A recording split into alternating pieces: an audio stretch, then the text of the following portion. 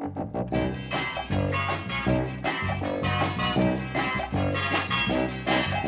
the middle of the earth, in the land of Shire, lives a brave little hobbit whom we all admire. With his long wooden pipe, fuzzy woolly toes, he lives in a hobbit hole and everybody knows him. Bilbo Baggins. Hello everybody and welcome to the Spoiler Warning Podcast. This is review number 339 with a review of The Hobbit. I'm Christopher Schnese. I'm Carson Patrick. And I'm Stephen Miller. If you're joining us for the first time, the Spoiler Warning Podcast is a weekly film review program. Each week on the show, we're going to dive in, debate, discuss, and argue over the latest film releases coming to a theater near you. This week, we are smack dab in the middle of our crazy omnibus super review of 6 different films: Imitation Game, Wild, The Hobbit, The Interview, Into the Woods, and Unbroken. And so we're just going to jump right into it, skip the banner, Boom. Take a listen to the trailer for The Hobbit, Battle of the Five Armies, and then come back and give you a review. Thorin, you gave a promise. You brought upon them only ruin and death.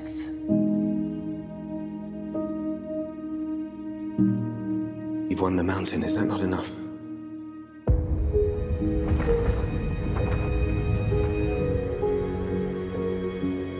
Now, we defend it. I came to reclaim something of mine.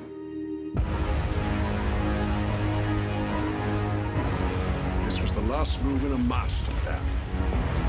A plan long in the making. These bats are bred for one purpose. For war.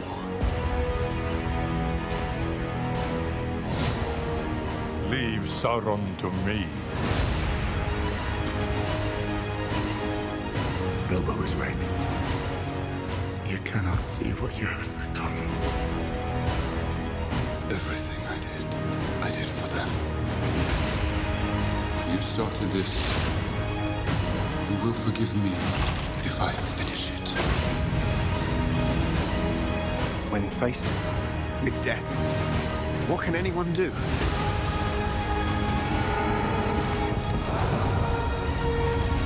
I will not hide while others fight our battles for us!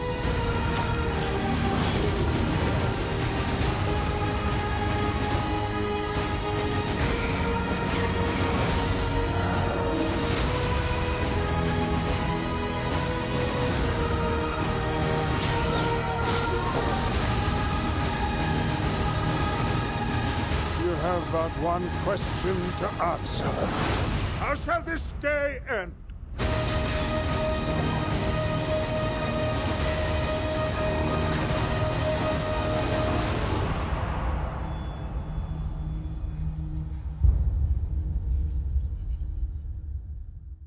All right, that was the trailer for The Hobbit, Battle of the Five Armies. Carson, you have 3 minutes. What did you think? Spoilers, this is my least favorite movie out of all the movies we're going to be talking about today. I think that if I could just do 3 minutes of Z's, I would. That would be kind of boring. Just crickets. Go for it. Not as 3 boring. minutes of Aziz. 3 minutes of Z's. Probably not as boring as this movie, though. I think if you listen to the previous episodes, I was not a fan of the last 2 Hobbit movies, especially the last one. But this third one, in comparison, makes the others look just great. But especially the first one. Like all joking aside, like the first one I didn't completely hate. Like, I wasn't on board with all the new stuff Peter Jackson was doing, but at least it still kind of captured that adventurous spirit of, like, Fellowship of the Ring.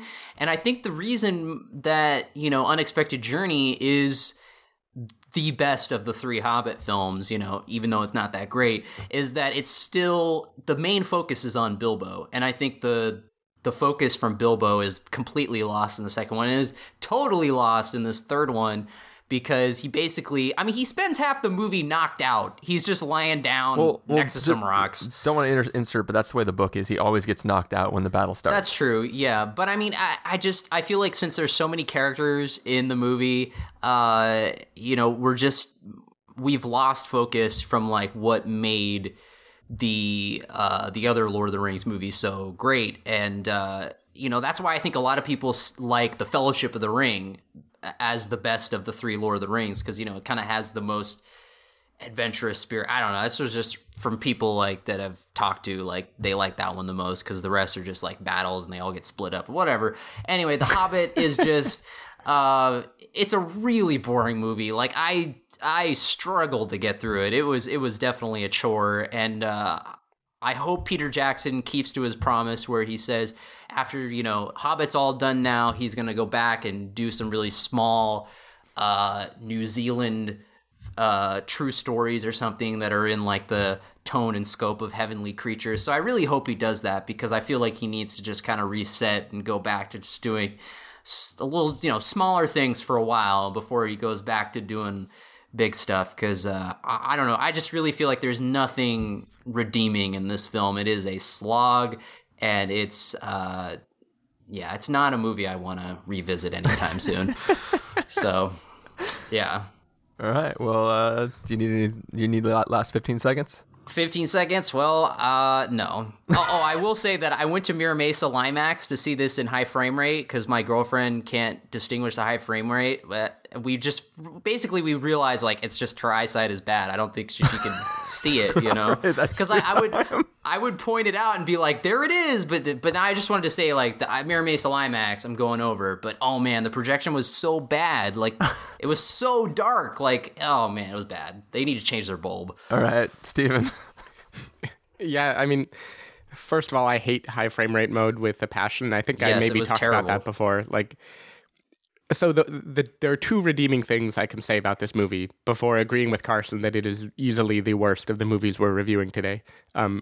The first redeeming thing is I watched this one in just normal old 2D regular frame rate, and that already gave it a good leg up from the other movies, which the first one I watched in 3D IMAX high frame rate, second one I watched in IMAX 3D normal frame rate.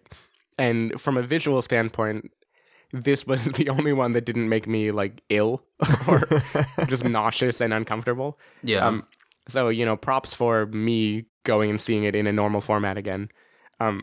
The second thing I can say is I do think I hated the second movie more than I hated this one. Otherwise, I completely agree with Carson on everything. I mean, this is just a slog of a movie.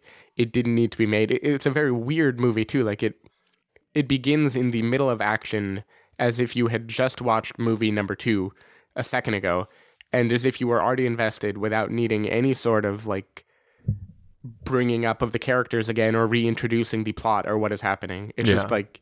Yeah. That's kind of a ballsy move, but I don't think it's a respectable one. It's just because, like, they want this movie to be about the 5 armies, so all the other more interesting stuff, they just get it out of the way in the pre-credits scene. And pre-credits, pre-opening, whatever you want to call it, in the cold open. Anyway, that was really, really odd, I thought, and it just set the pace for the movie to be, like, distant and uncaring as to whether or not I was invested in it or whether I was following it or whether I could give 2 shits about the characters. They made this movie stretch out one battle because Return of the King and The Two Towers both had big battles. But the battle isn't given any, like, weight, and the climax is dull, and there's nothing, like, there's a reason that in the book, this is not what everyone remembers from The Hobbit, like, the 5 armies. Like, people don't walk away going, oh my god, I loved the 5 armies story of The Hobbit. Like, no, you walk away remembering the adventure of Bilbo and the various little things that he did. And probably for most people, Smaug is like the most memorable climax, though I'm not sure about that. Like, of course, the book does continue for a while after that. He didn't just completely make this up, though he might as well have. Like, as far as the beats go and the pacing of this movie, Peter Jackson just completely phoned it in to make it be a Lord of the Rings remake. But it felt like watching a video game. It was like, you don't care about the characters, the fighting is dull, it doesn't even let you watch it for that long. It, like, cuts to fighting for a minute and then cuts away into some stupid character moment that nobody cares about. It's a really flaccid, bad movie. It's boring. Boom, flaccid right at the end. All right, so for me, if you follow me on Twitter, and let's be honest, you should, I put a little Hobbit theory up on the site, and because I was limited in characters, I didn't get to say what I really wanted to say, which was that the only way you can enjoy The Hobbit, Battle of the Five Armies, is to look at it through this lens. Basically, Oakenshield, Thorin Oakenshield, is actually a metaphor for Steve Jackson himself. The gold under the mountain is actually a metaphor for the licensing of all Tolkien properties to Peter Jackson. And lastly, the dragon sickness is actually the self-delusion that Peter Jackson can do no wrong. And if you look at this film as just a big metaphor for him just going insane and doing whatever the hell he wants because he thinks he's owed to be able to do whatever he wants, then this is actually kind of an enjoyable film. It's a cry for help. Basically it is. But if you take that out, this is like a terrible, terrible, terrible movie. The same reasons all you guys complain about. It's funny though, like as I kind of jumped in on Carson's time, basically the one thing that they've been missing this entire time that I thought was hilarious in the books was that no matter what happens, like the big thing with Bilbo is that nobody pays attention to him, and he can actually help out because nobody pays attention to him. So he can kind of sneak around. He goes around being unseen, and he kind of like helps a lot of people. But when the action really starts, in every time there's a little skirmish or a big battle, he kind of helps everybody get freed, gets knocked out, and then comes to once like the dwarves have actually solved whatever the problem is. Like that's like the big thing that I thought was hilarious in the books. So I've been waiting through all three movies for him to finally get knocked out so they can actually homage that, and then finally it happens in this, but it's like far too late. Like I just don't care anymore. Yeah. And I get that in the film you can't technically do that because the story is being told from Bilbo's point of view, and if he's unconscious, then there's nothing to show. But like, I don't know. The film is not enjoyable. There are some really stupid things, just visual things that I'm assuming Peter Jackson were like, this would be really cool if we did this, and I'll save it for our little 5-minute section. But yeah, just there were several points in the movie where I just put my hands up and we're like, what am I watching?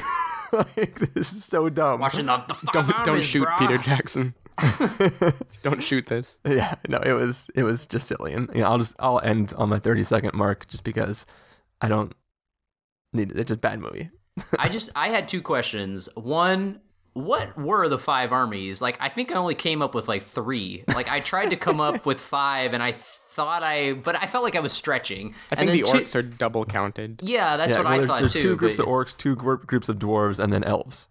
Yeah, and then they weren't counting like the mountain worm things, right? Nobody came out from those there. Those were part of one of the groups. Those were just the things that drilled holes so that the orcs could come through the mountain. Okay, that's what I thought. But Earth anyway, eaters. The other thing that was stupid, and I don't remember this because it's been a long time since I've read the book, and so I know, Chris, you probably more refreshed on it than me, but that one character who was like a total dick, and he was supposed to be like comic relief, I guess, but he ended up dressed as a woman. Who was that? Who the hell was that? That guy sucked. Like, he wasn't funny. He was lame. They always cut back to him, and I was like, was he even in the other movies? Like, I don't remember. Like, he sucked. He was not funny. He was like the hand of the guy who led that town that got exploded by Smaug. Yeah, so But was he in the last movie? Every ruler in the Peter Jackson movies has this little slithery guy that's next to them. Right, like Wormtongue. This guy's slithery guy. Yeah, like Wormtongue in the others. But no, I just don't remember him, I guess, from the last movie. And anytime they cut back to him to try and like do a gag, like, oh, look how dumb he's being, it just was really, really stupid. Yeah. I'm gonna say real fast, just the most egregiously stupid thing that was conceived of in this film is early on, literally at the beginning of the film when there's the big fight between Smaug and Zeus-Katir, his bow gets snapped in half, and he has this big ass arrow that's bigger than his bow. And he's like, "How am I gonna shoot this?" So he shoves both ends of the bow into the side of the structure that he's standing in, and he puts his freaking son at the center of the bow, and that's what sons are for. Puts the arrow on his shoulder, and it's like, I get it, you need help steadying this so you can fire it, but the kid is looking right at him. Like, it's one thing to like have the kid duck and like aim it over his shoulder, but like I'm not a bowsmith, I'm not an archer, I don't know a lot about the mechanical construction of bows and how they work, but I'm pretty sure the stringy part of that bow would smack the kid in the face and kill him. I would think that whatever he did was ill-advised for sure. I'm going to say I'm okay with that part because I think that scene is by far the best part of the movie. So the scene as the a parts whole... of the movie that Benedict Cumberbatch are in are like, even though it was very weird to have no reintroduction to anything, I still think that packs more of a like emotional punch than the battle that follows. Yeah, the scene where Smaug lands into the city, he's like, "Hello, Bowman, I'm gonna eat you now." Like, that was badass. I liked it. I know Carson will probably say he looked like a video game dragon and CG dragons suck, but I thought it looked badass. And that's why I was so angry at the bow part, because I was like, no, you just killed your son in the face with a bowstring, and freaking, like, this is dumb as hell. Yes. Anyways. It should have just been all about Stephen Colbert's character from the last movie. That's what Battle of Five Armies should have been about. Should have teamed up with PJ's cameo, eating the carrot, and then we would have had a movie. Forget all this Five Armies shit. Like, whatever. Yes. But yeah, any other comments? I mean, there's a lot of dumbass stuff, too, with Legolas at the end of this film. Stuff that is like worse than a video game. Also, running on collapsing rock stones hasn't been cool since the DuckTales. My audience laughed at that. Wait, has it been cool since what? Since the DuckTales. Oh, right, yeah. Well, if I could control Legolas, maybe it would be cooler. Press X to climb rocks.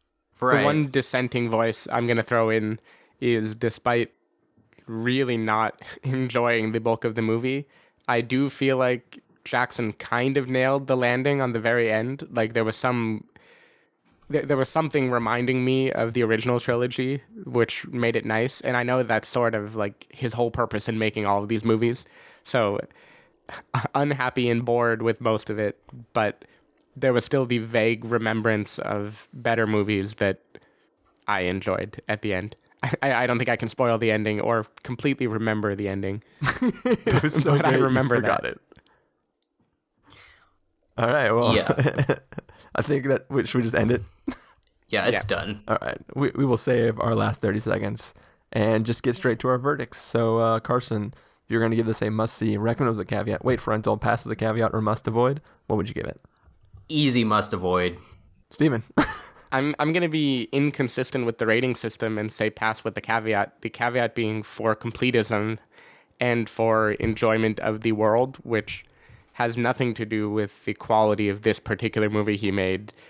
It's hard to actually say to avoid it. Like, it's sort of a thing that I think many people need to see to get closure on the series. Yeah. And for that, and for the series that it's hearkening back to, rather than for the quality of itself, then I would still watch it again if I hadn't seen it, even if everyone told me all of this about it. So, caveat, that might be a failure of the system that lets a caveat be above must avoid and all that, but yeah. Yeah, for the exact same caveated reason, I'm actually going to bump it up to wait for rental. Not because it's worth watching, but because you have to see it, because you wasted your time seeing the other two films, and at the very least, you have to figure out how Smaug gets taken out. I mean, I agree that you have to, if you've seen the others, you should at least see this one, but I still think overall quality of the movie. Oh yeah, overall quality. Totally must avoid. When I walked out of the theaters from the second film, I was like, I kind of want to not watch the third film, but like we weren't gonna not watch the third film, so yeah. Like, as a point of comparison, Hunger Games, I literally do not want to watch the last film. This series does not have that for me. I mean, I don't either. I know I will, but I don't either. And that's how I was coming out of the second Hobbit. I was just like, I don't want to watch the next one at all, but I will. All right, well, let's go. Let's go ahead and close the episode off. Carson, if people want to find you throughout the week, where can they do that? practicalcandy.wordpress.com. Steven? sdavidmiller.com. People can find me at ChristopherInRealLife.com or Twitter.com/ChristopherIRL. You can find the podcast over at thespoilerwarning.com, where you can get a bunch of the back episodes of the show. If you want to know when the episodes go live, you can follow us at Twitter.com/spoilerwarning or like us at Facebook.com/thespoilerwarning. If you want to send us some sort of communication directly, I don't know why I said it like that, you can send an email to fans@thespoilerwarning.com or leave us a voicemail at 760-575-4TSW. That's 760-575-4879. Music will come from the Shire, Yeah, thanks for listening to this episode. We're going to go run off and, talk about probably the most talked about film for this last couple of weeks, which is The Interview. So, see you guys there. Bilbo Baggins, only 3 feet tall. Bilbo Baggins, the bravest little hobbit of them all. Well, he fought with the goblins.